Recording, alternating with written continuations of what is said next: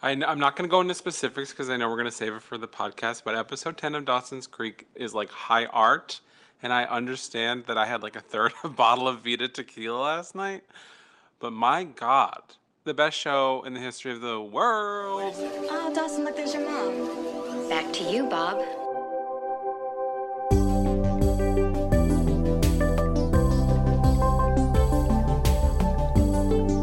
Accept your perfect life, Dawson. It's reality.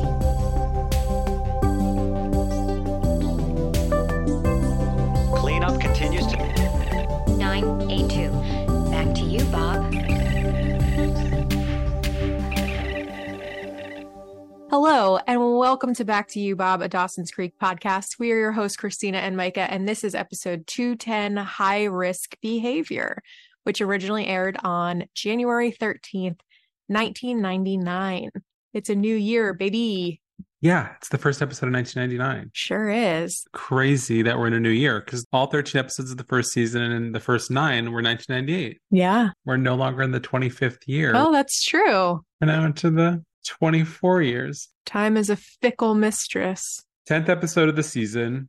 So we're like halfway through season 2 almost, which is almost crazy. Why don't you tell us what we're drinking today? Today we are drinking the Naked and Famous. It is 3/4 of an ounce of Mezcal, 3/4 of an ounce of Aperol, 3/4 of an ounce of yellow chartreuse, and 3/4 of an ounce of fresh lime juice. I love a cocktail when it's equal parts everything. It makes it so much easier. So much easier. It's amazing. This is one of my favorite cocktails. It's like slightly bitter, slightly smoky, slightly herbaceous, slightly citrus. It's one of those things where a friend made it for me the first time and I had the first sip and I was like, oh yeah, this is good. And then I had the second sip and I was like, yeah, this is good. And then the third sip, I was like, I never want to stop drinking this. Yeah. This is the best thing I've ever had. Your mouth needs to just got a little yum, yum, yum, yum, yum. Mm-hmm. Highly recommend. I guess we'll have to find out why it is called The Naked and Famous. Perhaps you can tell us right now. Perhaps I shall dive into the recap. This episode opens in Dawson's bedroom where Dawson and Pacey are acting out his new script, which, as we know from previous episodes, is a love story. Pacey says it's very clear that Dawson is reliving his relationship with Joey through this script. Dawson says that's not true. Pacey says it is a good script, but he has one note. Why don't the teenage characters in the script have sex? It doesn't make any sense. And this note is something that Dawson hears actually throughout the entire episode. He hears it first from Pacey, then he hears it from people auditioning for the movie, and he hears it from Jen the entire episode, and Jen is helping produce and cast it. But Dawson is adamant that the riskier, edgier choice is not to put sex in the script, because the obvious choice is always sex. Every teen movie has sex, and it's just not the direction he wants to go in for his movie. Now, Joey appears to have a little FOMO when she realizes that Jen is the one that's replaced her on Dawson's movie. But as she's previously stated, she's very busy with her art classes, which have progressed into her sketching a nude male model. So Jack, being the klutz that he is, accidentally spills a drink all over Joey's nude portrait as she's working on it at school. It's a disaster because it cannot be saved and she has no way of finding a model to pose for her before it's due. So she's going to get an F. So naturally, Jack offers himself up as a nude model for her in order to make up for what he's done. Now, Pacey, meanwhile, surprises Andy with his STD results, which are all negative. And she says that this does not necessarily mean she's going to hop into bed with him. And he says that's okay. He really wanted to get the test done for himself. And she says she has a very particular night in mind for the night that she loses her virginity. When the time comes, she wants to take a long walk on the water. She wants to listen to Sinatra. She wants to go to a bed and breakfast where there'll be lavender candles and they'll have just gone to a French restaurant. But she says, really, no matter what, it just has to be special. She hasn't been a virgin for 16 years to lose it in some fleeting drunk moment that she'll never remember. So back to Dawson and Jen. They're casting this movie. They're holding auditions.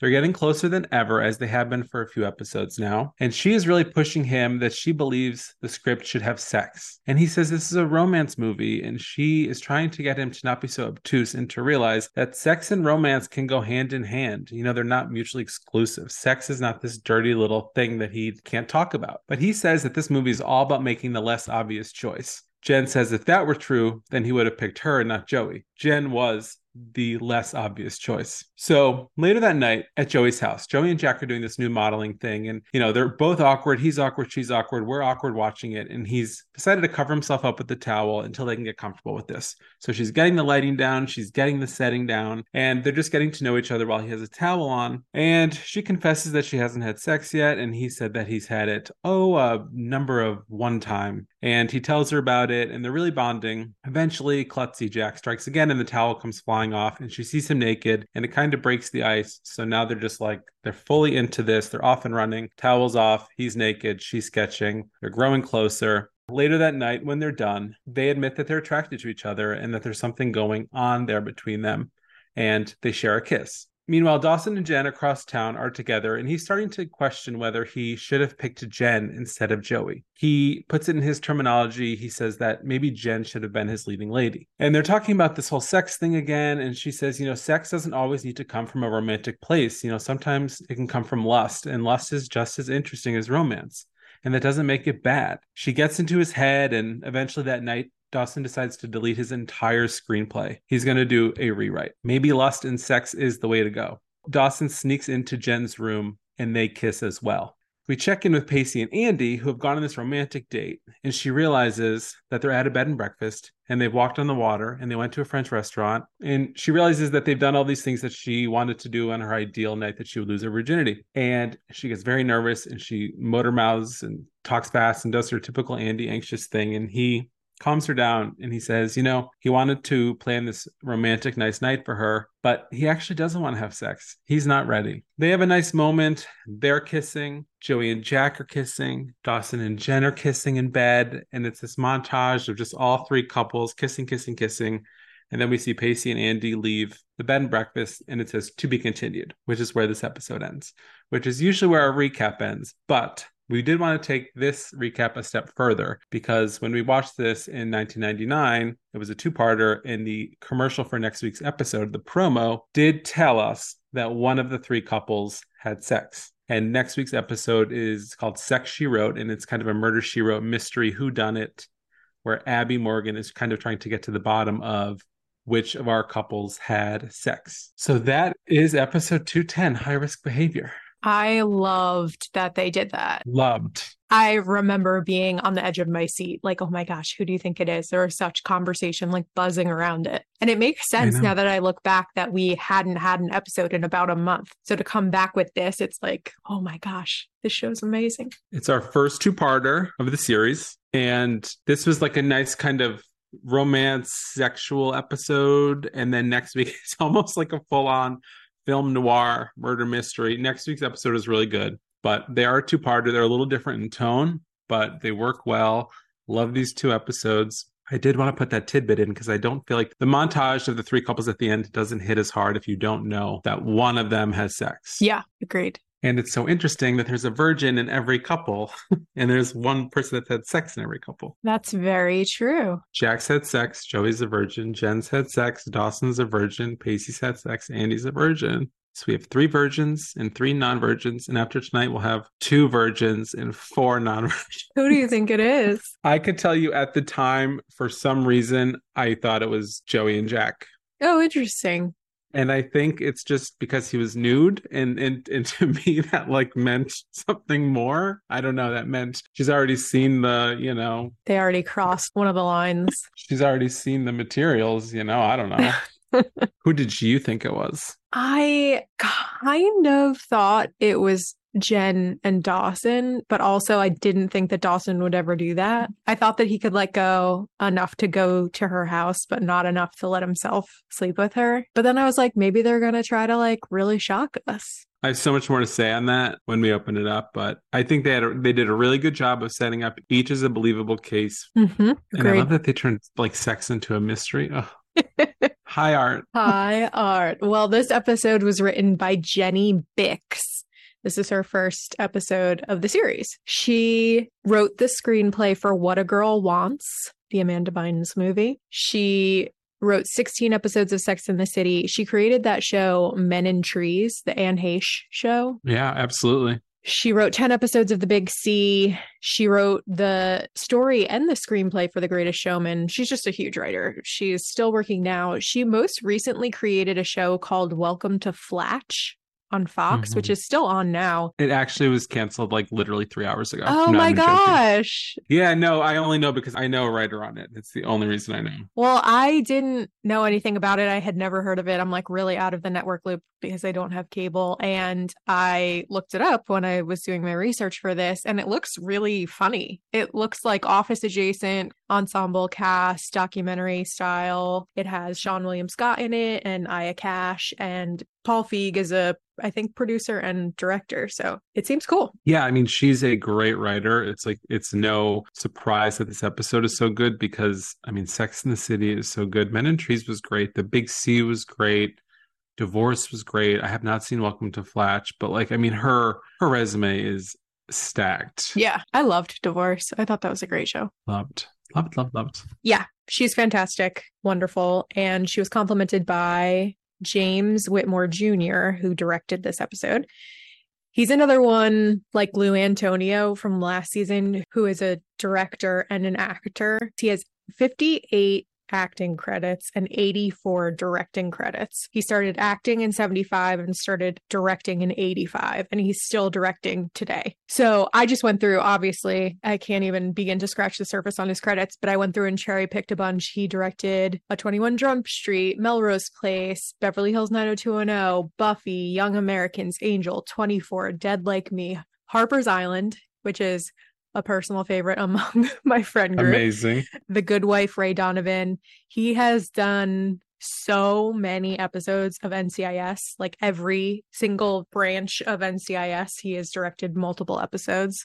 And he is with us for 6 episodes of Dawson's Creek. This episode this season. He has 3 episodes next season, 1 episode in season 4. And then the thing that's interesting to me is they bring him back for season 6, episode 23, which is the penultimate episode of the series.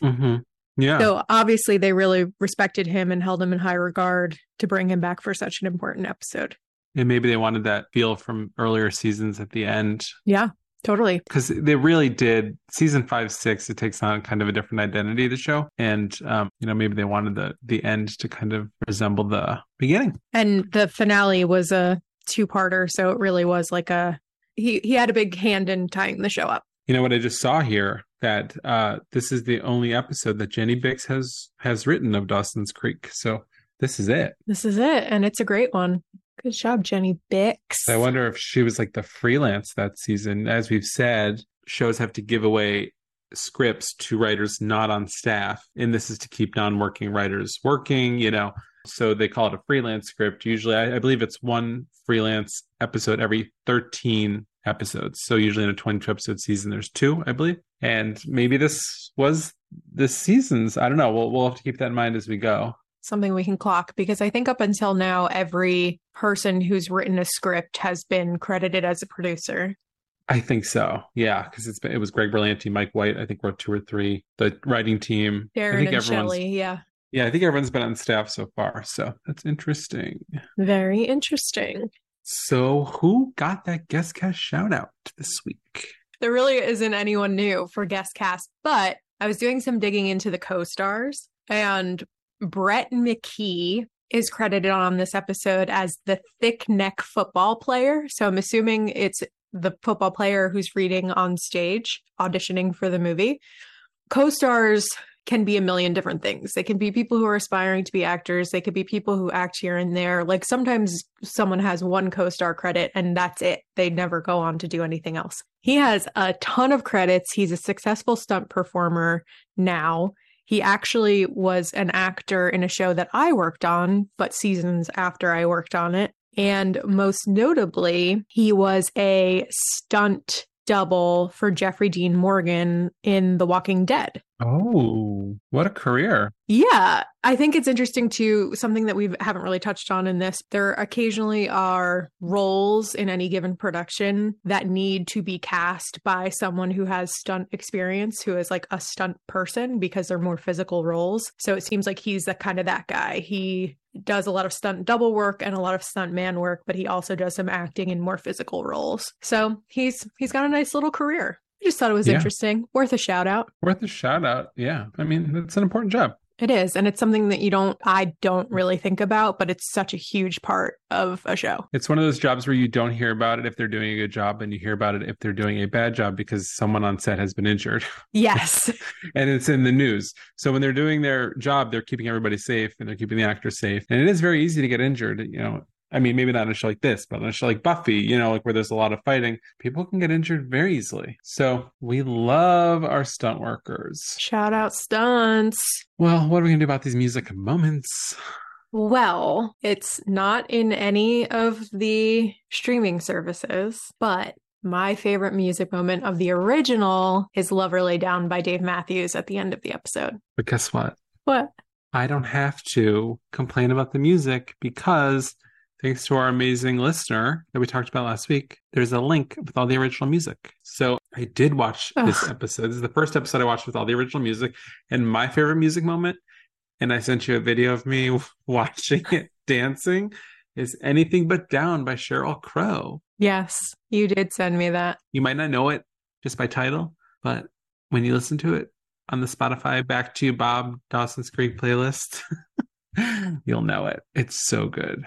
And that just played during like a random, like Jen approaching Dawson to talk about the script scene. I just saw Sheryl Crow 2 weekends ago at a music festival. How was she? She was great. Did she sing? And Sheryl Crow, is there more to that sentence? Yes, she did sing. Did she sing Anything But Down from Dawson's Creek episode 210? I don't believe she did. But I can tell you, like, I knew that I liked Sheryl Crow and there were Sheryl Crow songs that I liked, but she has so many hits. She's the bomb. I was surprised. Yeah, she was great. What I want to say to you about your music moment is that, you know, so frickin' Dave Matthews Band at my high school was like the thing. Like, if you didn't like him, you weren't cool. Like, that was the thing that all the cool kids did. They would, like, you know, drive to Philly to see him, drive to Hershey, Pennsylvania to see him, drive to blah, blah, blah. I was not cool. So out of protest and spite and just, I guess I was projecting my hate from the cool people who were mean onto Dave Matthews. I hated them.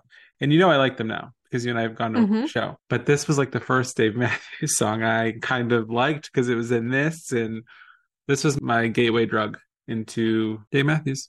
That's so funny. I also loved Dave Matthews in high school, but it definitely wasn't like a cool person thing. It wasn't anything. It was just like, it had no bearing on my social anything, but I did go to Philly and I did go to Hershey and I went so many places to see Dave Matthews. It's so funny, the things that stick out in your memory and like the associations you make when you're growing up, because not only do I equate Dave Matthews to like the cool, popular kids, and I remember them going wherever in the tri-state area to see them, but like the first time I ever heard of like anyone my age using like pot, Mary Jane, marijuana tablets was like in a conversation with Dave Matthews and going to a show. So that's like that was the moment I realized like kids our age like doing that. You were like, God, all of these cool kids at Dave Matthews are just high as hell. It was just weird, you know. It was just weird because like you hear about these things, but then are people really doing them? Like, I didn't think people in our little town were. I come from a very small town, not as small as Cape Side,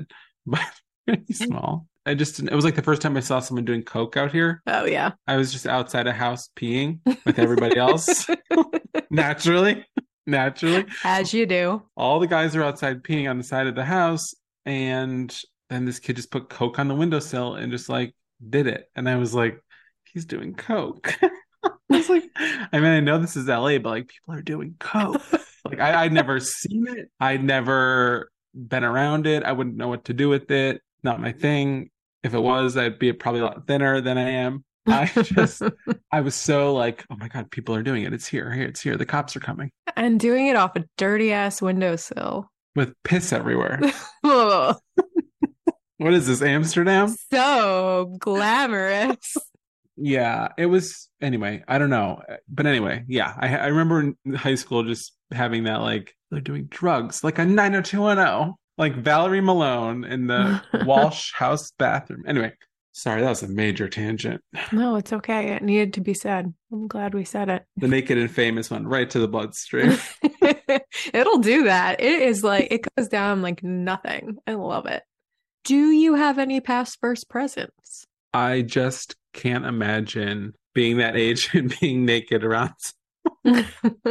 Like I was a never nude until I was like 28. Like no one saw me naked, no one touched me. So the fact that Jack was just, we're sophomores in high school, we're doing this. It's like, look, I got you. I'm coming over. Yeah. That kind of, it didn't really dawn on me when I was in 8th grade, but Joey was really playing with fire, asking a 15-year-old boy, 16-year-old boy, however old he's supposed to be, to describe his first sexual experience while he's laying there naked. Like, do you think he's not going to get an erection? Obviously, she doesn't know that, but that was crazy to me. Yeah, I mean, she did ask him to use art terms, which I can't wait to talk about it. She said, describe. This is the moment when he says, I've done it a total number of one time. And she says, describe it using art terms. And my mouth honestly fell open. I was just like, what is happening? So maybe one would think, maybe she thought the art terms would balance out the sexiness of it. If there's anything that turns Jack on more than women, it's men, but also it's art. Also, no wonder I have body dysmorphia and have for 25 years. Jack's body, like Kurt Smith's body, is insane. Yeah. And he's supposed to be my age, but he's like a 25-year-old man with like a lot of muscle mass. And like, but that's what I thought I should have looked like. That's what I was going to say. He's so much older and he has like pecs. Like no 15-year-old. They're like little scrawny things. I know. And while we're in this topic, thanks to listener Ugly Best Friend, we got a DM asking that if we knew that Meredith Monroe was 29 years old during this season. No. Yes. Stop it. She's 54 years old today. Holy cow. Yeah. I had no idea. She looks great. She looks great. She's almost 10 years older than Joshua Jackson. Yeah, I think he was 22 and she was 29. But so Meredith Monroe was 13 years older than me. Actually, in January of 99, she was 14 years older than me. And I bought it hook, line, and sinker. I thought she was my peer. That's bananas. That's insane to me. Thanks for the call out, Ugly Best Friend. I had no idea. But just along the lines that, but has that changed? Like, are people on teen shows now younger? I mean, they think they are. I think they are. I think it's a mixed bag. Yeah, that was mainly my past versus present. Just, I think I thought at the time like this would have happened. Maybe. And I'm just like, I wouldn't even do that now. I wouldn't even pose nude now. No. For a friend, for a coworker, for someone I see every day at school, classmate. But would you do it for art? No.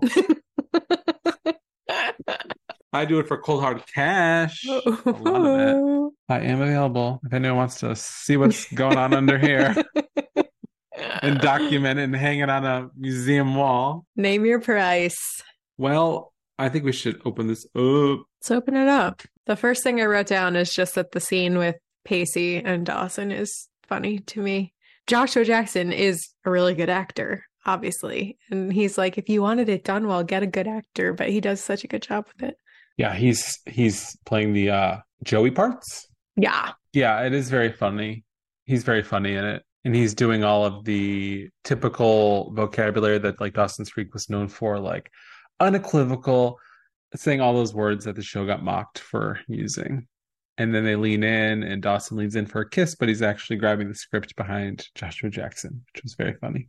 I know it's nonsensical. It was just really good to have like a Dawson Pacey scene. I feel like it's been a minute. Yeah, and this episode in general is a little bit lacking in group friendship dynamic. Like they're all the three couples that we just talked about are broken off for the whole episode. So it was nice to start with them. Yeah, it was a good little check-in. Dawson saying that not having sex is risky and edgy is so annoying to me. He is so annoying to me. I know.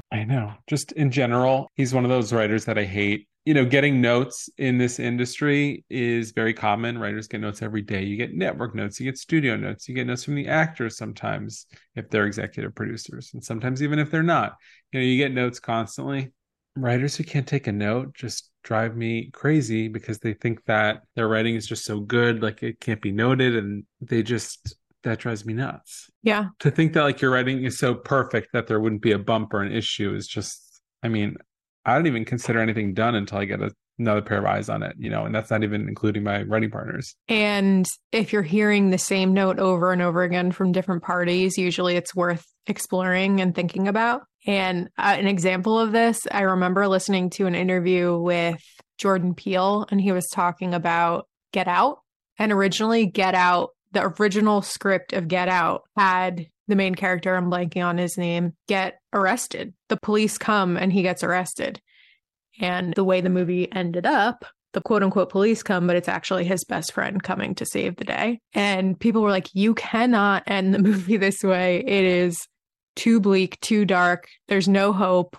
And he's like, yeah, but that's the reality. That's the reality. But everyone was right. Get Out's an amazing movie, and he won an Oscar for it. Yeah, I mean, that's the general rule. If you get a note, more than once, you take a look at it, and Dawson's getting it from everybody.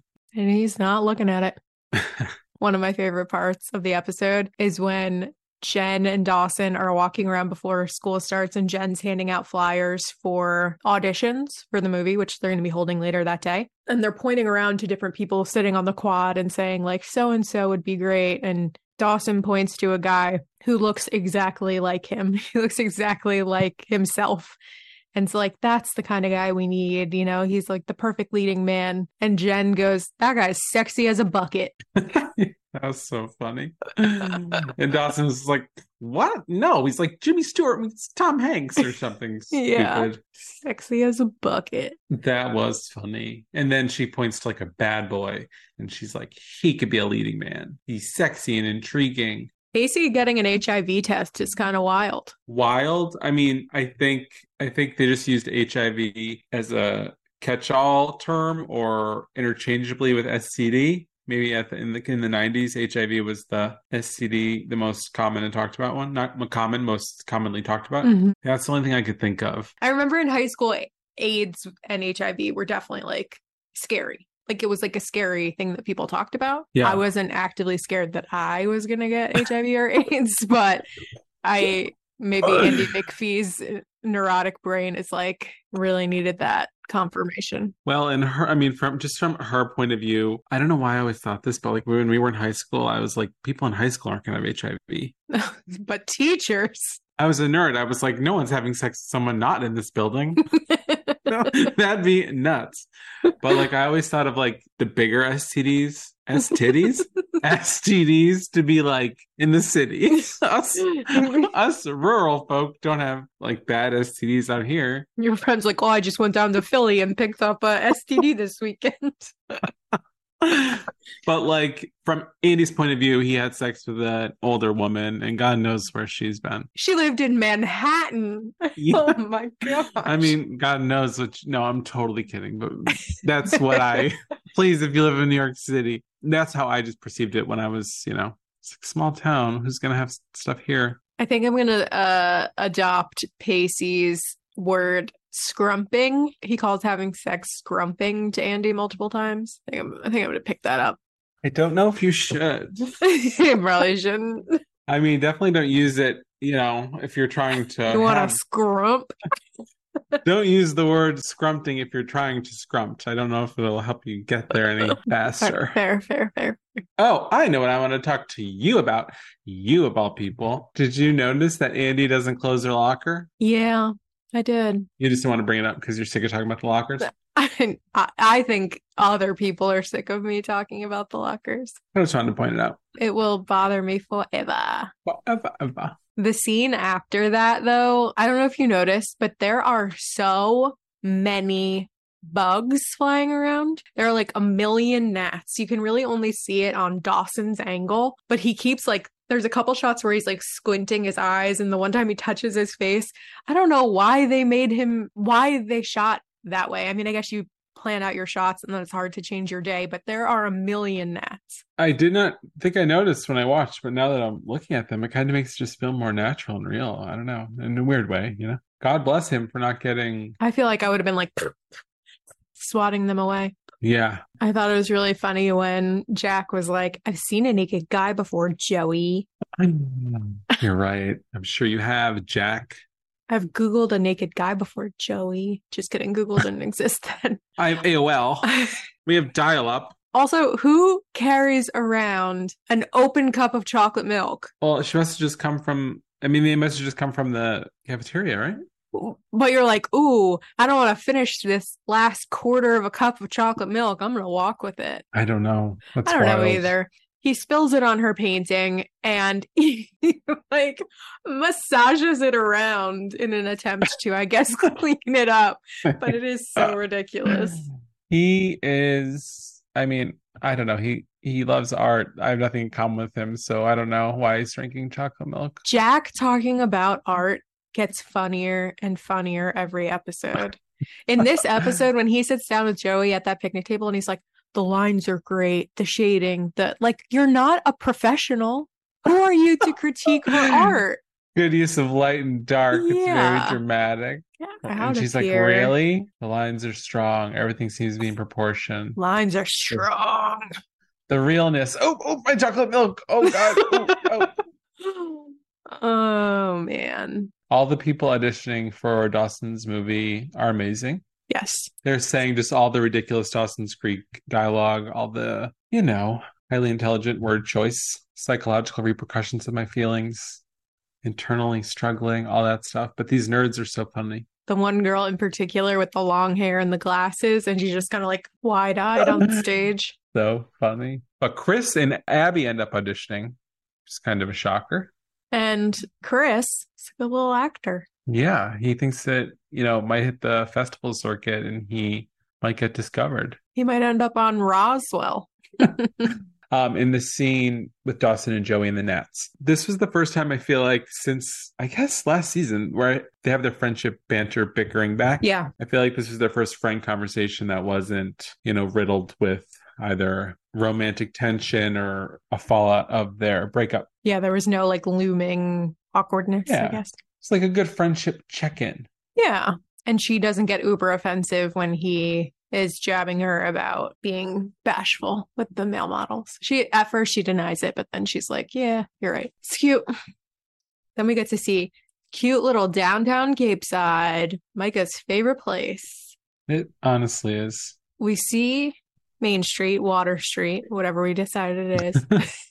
And then we cut into the pharmacy where Andy's picking up her prescription and Pacey rips it out of her hands and reads the bottle, which was a little much for me. I was like, cool it, Witter. I wonder if he thought it was birth control. I don't know, because they just had that talk. I have no idea. Sure. Either way, don't grab your girlfriend's medicine. Yeah, don't grab anyone's medicine. It's a rule of thumb. Or anyone's. It was Annie's, baby. Andy's popping them. She's so lucky. I know. People would kill for that prescription. She's embarrassed. But they find themselves in front of the condom aisle. They sure do. They remind us that they're contemplating sex because they're in front of the condoms, but they're definitely not ready. But it's in the, it's in the ether. It's in the zeitgeist. And Andy surprises Pacey by saying, yeah, why don't we get them? Because someday we are going to decide that we're ready and it's better to be prepared. Yes, Andy McPhee has to be prepared, as we know. She is there picking up her Xanax, so they're reminding us that she has anxiety issues. They got to keep that alive. She has secrets. She's got secrets. She says they were her mothers. They are her mothers. And then Andy describes her perfect, ideal scenario to lose your virginity. It involves Frank Sinatra, strolls by the water, French restaurant, lavender candles. Bed and breakfast. Which is, I'm happy that she knows. She knows what she wants. Good for her. Not a car like me. I was going to say, there wasn't even a walk. There was him walking in and him walking out. I did zero walking. Good for her. That's manifesting. Put it out into the universe and it will come back for you. That's what they say, at least. What's the book called? The manifesting book? The Secret. The Secret. What a world. So I think Abby is auditioning for Joey and Chris is auditioning for Dawson, but these also might be the only sides. So sides are pages that are pulled from a script for auditions. And you could read, as we talked about, I think Pacey read the sides for Dawson, and then he got cast as Pacey.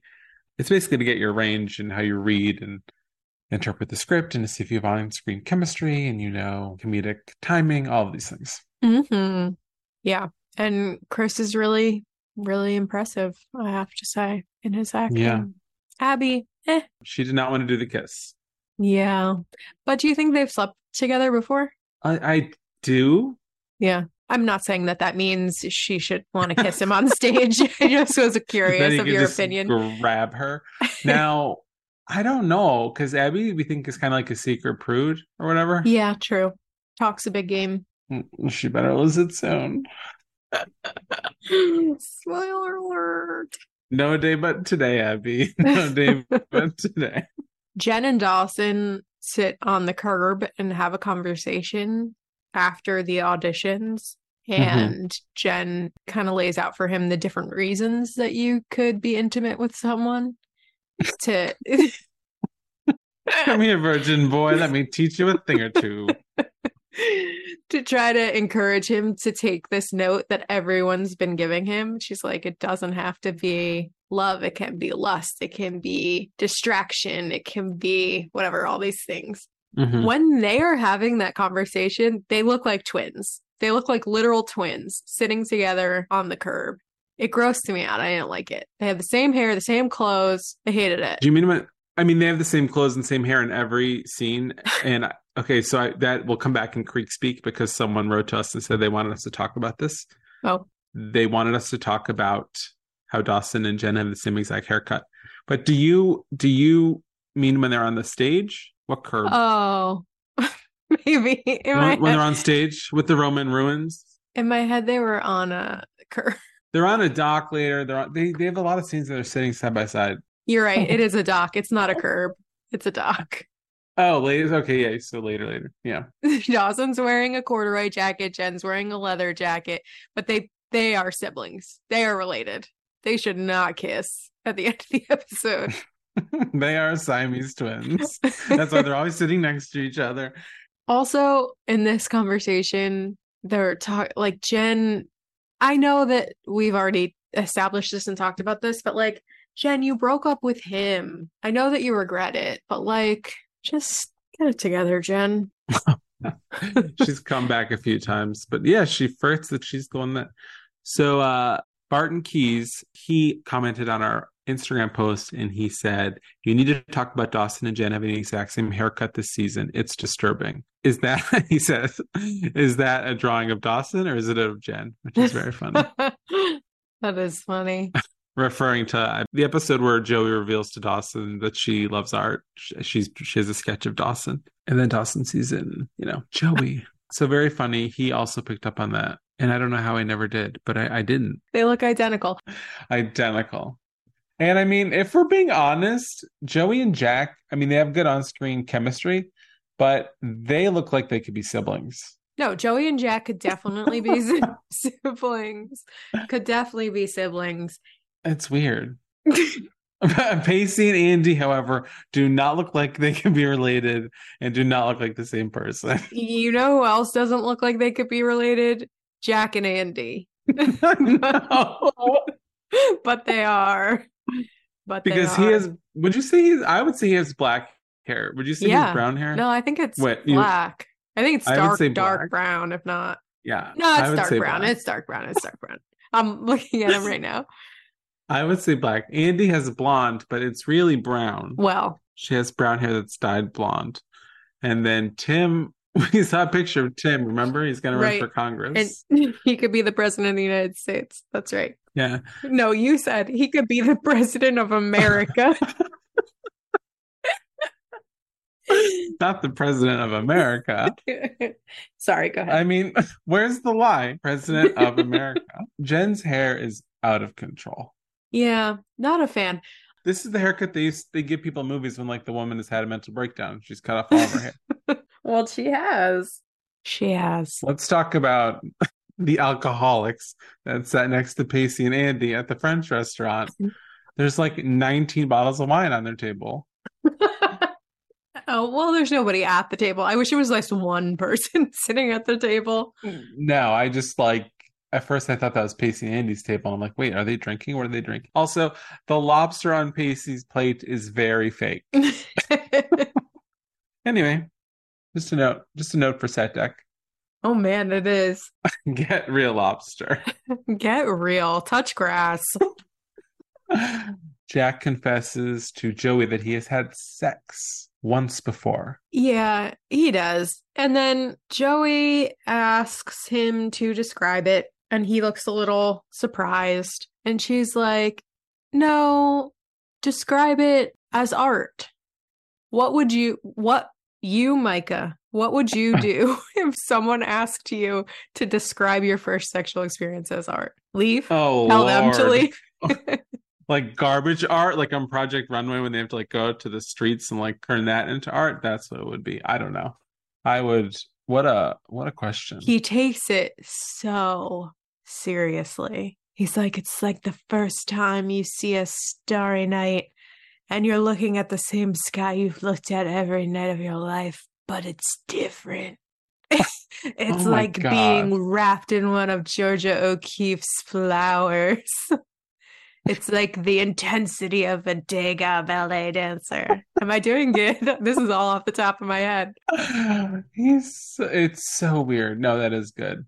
I knew he said something about the sky looking different or something. And she's like, I'm so scared to do it. And he's like, don't be scared. It's not scary. And then he's like, but it is scary, but not like that or something. And I'm like, Jesus. Ugh, woof. What are all these kids so afraid of? And I mean, I guess I took myself and things like that seriously when I was that age, but it's just like, I'm like, get over it. Did you talk about your feelings a lot when you were in high school? Like if you were in a relationship, like, or if you liked someone? Because in my world, you talked on AIM and you made the mix CDs from LimeWire or Napster. Same, yeah. And then you'd be like, does track number 7 have like a secret meaning? Yes. Once in college, a guy I was like seeing made me a mix CD, and he was like, hey, just so you know how like sometimes it's like, is there a secret meaning in this song? There's no secret meanings. I just picked songs that I like. I was like, cool, thanks. No, but then see, I would be like, is there a secret meaning to that? Like, right. Is he just saying that because he doesn't, Or is there like, is one of the songs like, I love you, and he means he doesn't love me? Or is one of the songs like, fuck you, I hate you, and he doesn't hate me? Like, what is the meaning he doesn't want me to interpret as the meaning? Or if there is a song, I love you, he does mean it, but he doesn't want me to think that he does unless I'm okay with that. Right. Anyway, this would go on. I mean, I would read into every word. I would look up the lyrics online. I mean, I'm still talking about it 25 years later on a Dawson's Creek podcast. So obviously I thought about it quite a bit too. Not 25 years later. Jack would be what we call in gay world a twunk. Oh, what's that? A thick twink? What's a thunk? A cross between a twong. A twong, a twunk. Not a twong. Not a twong. I think it's the cross between a twink and a hunk. So like, oh, that makes more sense. Not a lean muscle man, like not a twink, not a muscle, a twunk, but like a hairless man. Because if you were in between a twink and a big, like a muscle or a bear, otter, you're an otter. And that was your daily lesson on how to be gay. Yeah, and then I mean, that's really all I have other than this little montage of the three of them together at the end, which, like you said, carried so much more weight when you immediately following knew that one of these three had slept with each other. And then it was like trying to decipher in your mind, like, okay, well, Dawson's not really like that, but he's turning over a new leaf and he's trying to be distracted, and Jen is like that, so maybe it could be them. Jack's unpredictable. We don't know that much about him, and Joey's kind of open to it. Joey is a whole new Joey, and Joey loves art, and you know who else loves art? Jack. Deeply. And then Pacey and Andy, intensely, the whole time are very flip-floppy. Like, she doesn't want to, but then he's doing all of the right things and saying all of the right things, which are, no, don't worry about it, we don't have to. And then she's like, well, now I want to. So it could have been any of them. It could have been any of them. I think a really good argument as to why at this point you would maybe think that it's Dawson and Jen is because he has said numerous times he likes to write what he knows, and he likes to write his life and infuse life and art and change the ending. And that's what art does. That's what movies do. It gives you the ending that should have been, all of these things. So he strikes me as the person who's not going to write about the sex and the lust until he experiences it. And then when he deletes his screenplay at the end, it's kind of become clear that he wants to do the version that Jen and Chris and Pacey and everyone's telling him to, but he hasn't experienced that yet. So, maybe he is going over to Jen's to experience it, so he has something to write about. And that's what I think was like the big... Yeah, that's a great point. And we see Pacey and Andy leave the bed and breakfast at the end of the episode. To the Dave Matthews song. And they get in the car, which is conveniently very parked in the back alley. It's the only car there. They definitely would have been towed. And they drive off. And it says, to be continued. Bum, bum, bum. And then a little promo popped up. It's Abby Morgan. She finds a note. And she says, someone had sex. I want to go back to Jack getting aroused. Yes. Because he gets aroused. Where does he? He's describing his first experience as art. Yeah, I'm there. And then the phone rings, which kind of breaks up the moment. And I mean, obviously they can't show anything sexually suggestive on WB at that time. Mm-hmm. But he looks down and looks startled, and Joey looks down and looks surprised. And that's kind of how we and put it she together. looked like impressed. Like, I'm about to have sex with this guy tonight. Maybe to be continued. She saw We'll something find she liked. out.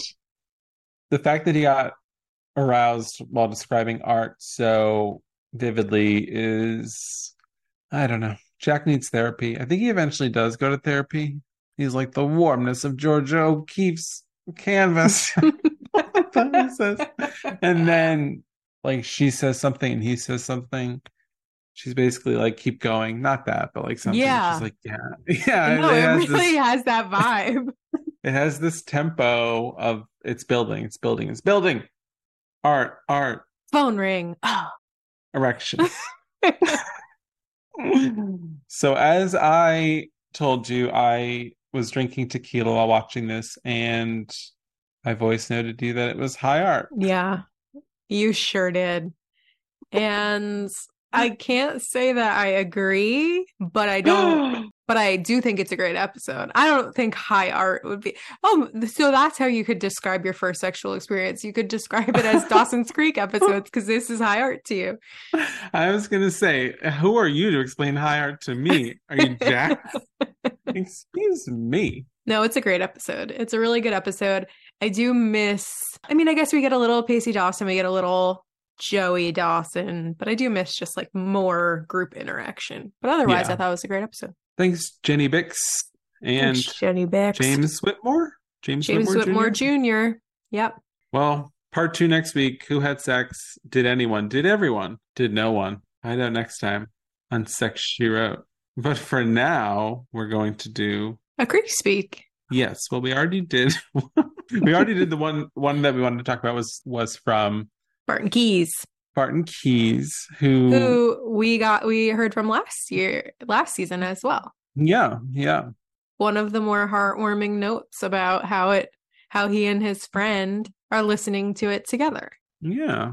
So it's so cute. And then the fact that you and him said that was very funny, but I was going to read that during Creek Speak. Anyway, now let's do Dawson's Draft. Oh boy. What's the topic? The topic is best friend. Now, this is not best friends, like, because best friendship we've done. So this is like the most loyal friend, the best friend, the person you would want to be your friend, the person that you thought was very admirable. Yeah. Very loyal. And you get to go first. All right. So for my first best friend, this is also, in the Oscars, when someone's nominated like 10 times and they lose and they finally win them and they're like 50. It's like a lifetime Oscar. They didn't really deserve it for that. They wouldn't have gotten the first place in that category for that movie. But so that's what this is. I'm going to pick Veronica Mars. Because we've left that show off previous lists. It's been right there. It's been at the runners up. like Logan and all these things. But Veronica Mars is a very loyal friend because the show, I mean, the whole first season revolves around her being a good friend because she's trying to find her best friend's murderer, which is the whole season 1 plot.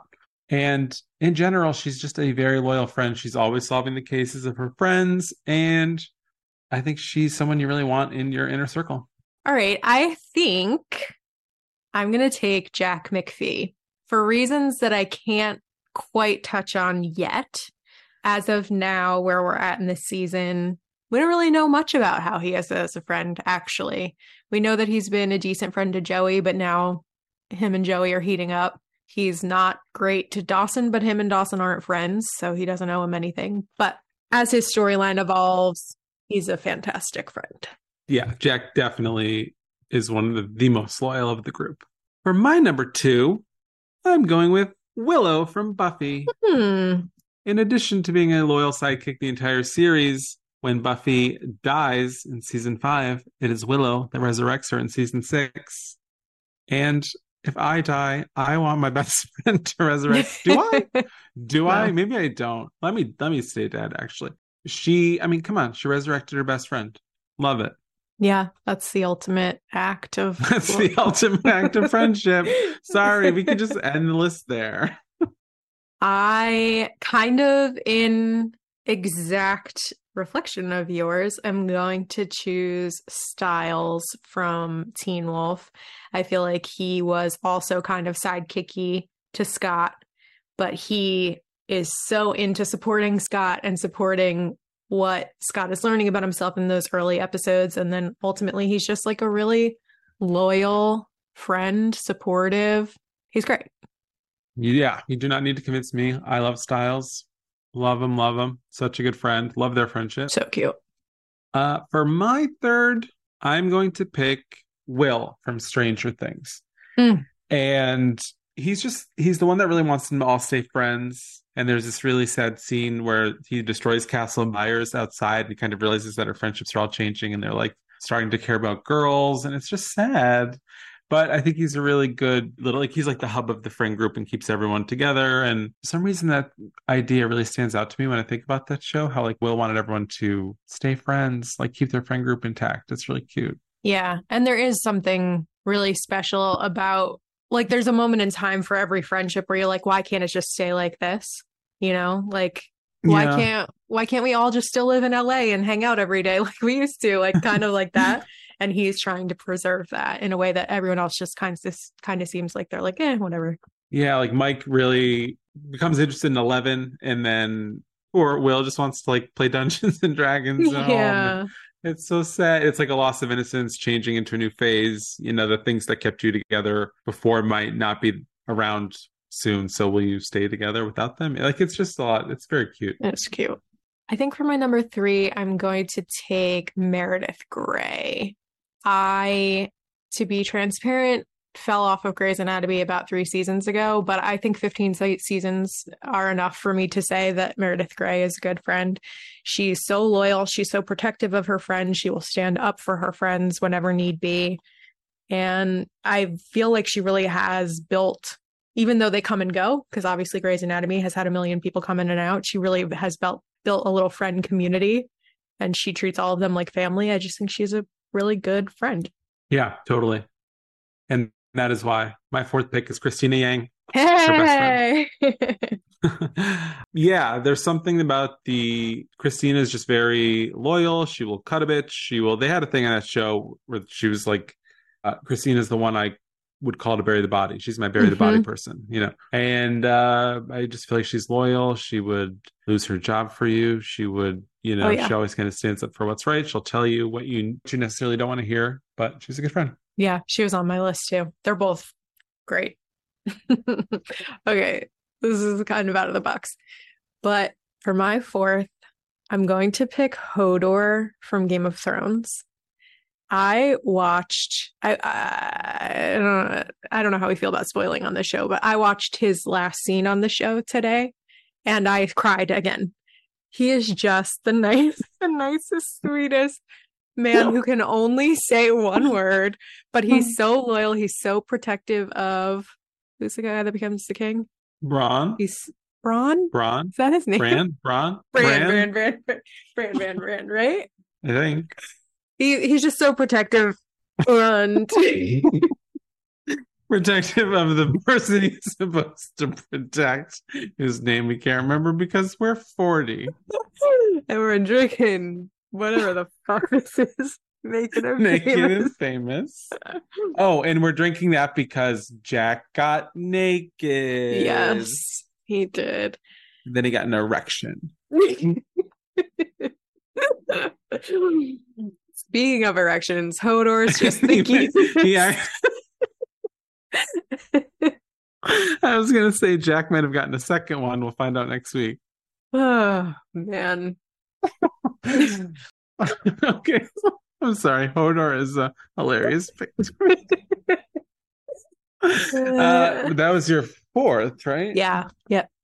I am going to go with, for my last pick, Andrea Zuckerman from Manituna. Andrea Zuckerman was best friends with everyone. She was a good friend of Brandon. She was a good friend of Steve. She was a good friend of Dylan. She was a good friend of the girls. She kind of became everyone's best friend at some point, and she's a damn good friend. Good pick. I can already tell you that my team is going to lose this. First of all, I've been getting roasted in the comments of the Dawson's draft. Everyone's like, Team Christina. Gotta go with Team Christina on this one. I'm going to go with Team Christina this week. I just picked Hodor. I think you'll be all right. It's fine. Okay, it's not like I think about it. It's not like I stay up at night crying about it. I'm torn between two. Okay, I'm going to pick Boo from Fleabag season 1. She is Fleabag's best friend, and she is so supportive.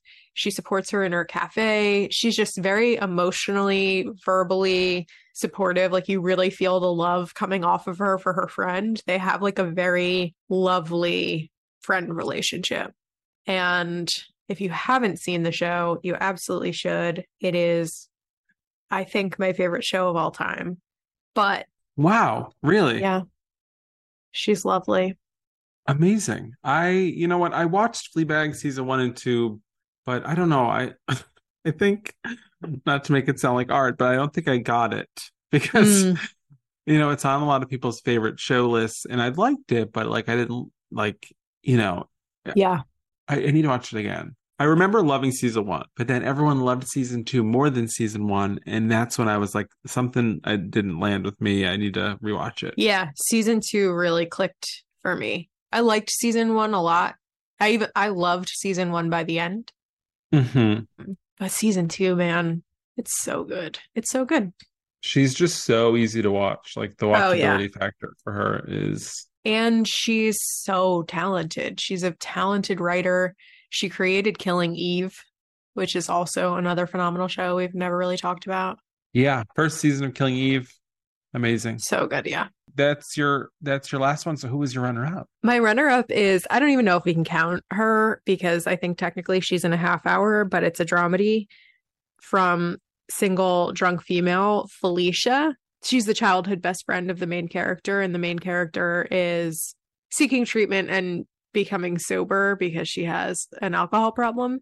And Felicia is so loyal, so fun, so supportive of her in that journey, even as someone who's not also going through the same thing. She's just a really good friend. I think that I don't know. I think she's a great friend. She's so funny. She's so funny. She's a great character. I love her. Same. Well, that is that. Yeah, so what are we going to drink next week for episode 211, Sex She Wrote? Next week, we are drinking the Love Note, a.k.a. a Paper Plane, which is a delightful cocktail. You will need bourbon, Amaro Nonino, Aperol, and lemon juice. Ooh, I wonder how that's going to taste. Have you had that? I have. I love them. I think they're delicious. Big fan. You have had so many more drinks than I have. I just stick to the same two. There's something to be said for that. That's not a bad thing. Well, that is that. Part 1. Our first cliffhanger. I mean, our first two-parter to be continued. Yeah, it is. Well, yes, it is a cliffhanger though. And who had sex? Maybe no one. Someone did though. Maybe everyone. I mean, that's going to be drama. Oh yeah, absolutely. Can't wait to find out who it was next week. Bye. Bye.